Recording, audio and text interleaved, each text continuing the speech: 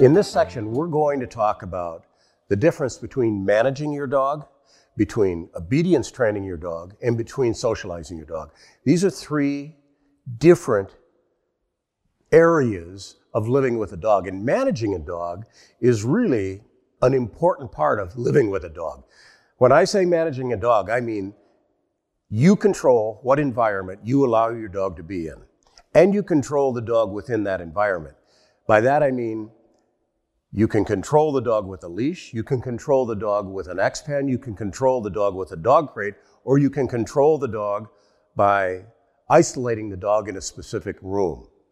Management also means you control the environment of where you put your dog. By that I mean you control not putting your dog in a dog park. You control your dog by the management, you control the environment of your dog by deciding, okay, I can't walk my dog along this block because there's too many stray dogs or there's too many dogs that he can fence fight with. So managing a dog is critical part that a lot of people they don't think about it. We get questions all the time of people that have 6-7-month-old dogs, and they say, when I take my dog out for a walk, he gets super aggressive at these dogs on the street, and I'd like to buy an electric collar. Well, that's not the thing to do. The thing to do is to manage the environment that you put your dog in. Don't walk him on that block. If you live in a big city, get up early in the morning and walk your dog before other people are out with other dogs.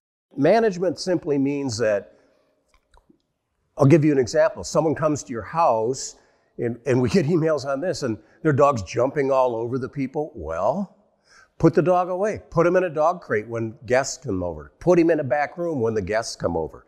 That's good management. Management is critical in owning a dog. You almost have to be on the dog all the time and thinking ahead of the dog all the time. Obedience training means that the dog follows your commands within the environment that you put the dog in, whether it be on a leash or off the leash. But obedience training means if I tell my dog to lay down, he lays down. A dog does not have to be trained to any commands to have control of him by managing him. But if you're going to obedience train the dog, he has to follow the commands. And socializing means that the dog feels comfortable in the environment that he's in, and he pays attention to us, and he doesn't get nervous in different environments. Now, let's talk a little bit more about managing your dog. The tools, as I said, to manage a dog are a leash, a dog crate, an X-Pen, put the dog in a different room. People who get dogs are in way too big of a hurry to give a dog way too much freedom in their house. That causes behavioral problems. If you have your dog on a leash in the house, and the leash is attached to you, not tied to a chair, the dog is not going to pee in the house because you're right there. He's not going to counter surf in the house, take food off the table because you have control of him. We try and tell people, you keep your puppy on a leash for months in the house. That's how they learn to control themselves in the house. We don't allow them to run around and act stupid. We don't allow them to go in the garbage. We don't allow them to chew up the sofa or to chew up the leg on a coffee table. We don't allow them to chase the children because we control them with a leash. It's a huge mistake to take your dog off leash in the house until you can control them with obedience commands. If your dog is getting into something in the house and you can't, and he's distracted from you, and you can't call him back to you and make him lay down, then you should have that dog on the leash in the house. Or you should have him in a dog crate, or you should have him in an X-Pen, because that's simply good management.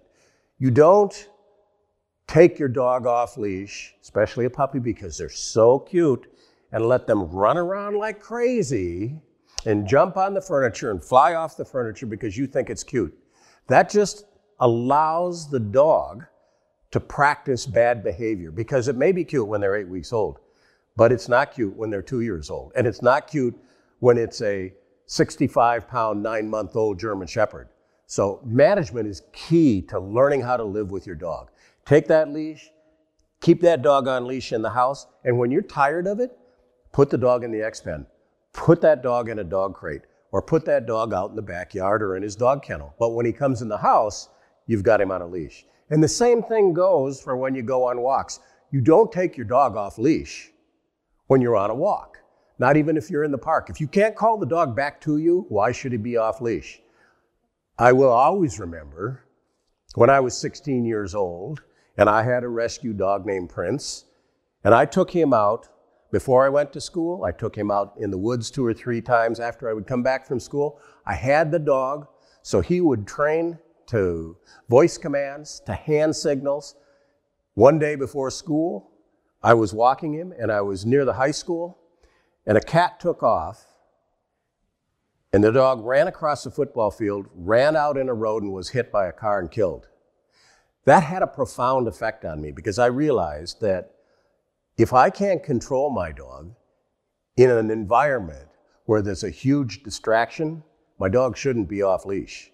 Had Prince been on leash, he would have been with me for years, but he wasn't. He died because of my poor management. And that's something you really need to wrap your brain around. It has to become a philosophy that you live by. And it's a simple concept.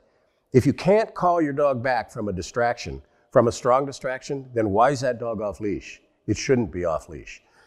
If you decide that you don't want to take your dog and put him in a dog park, that's good management.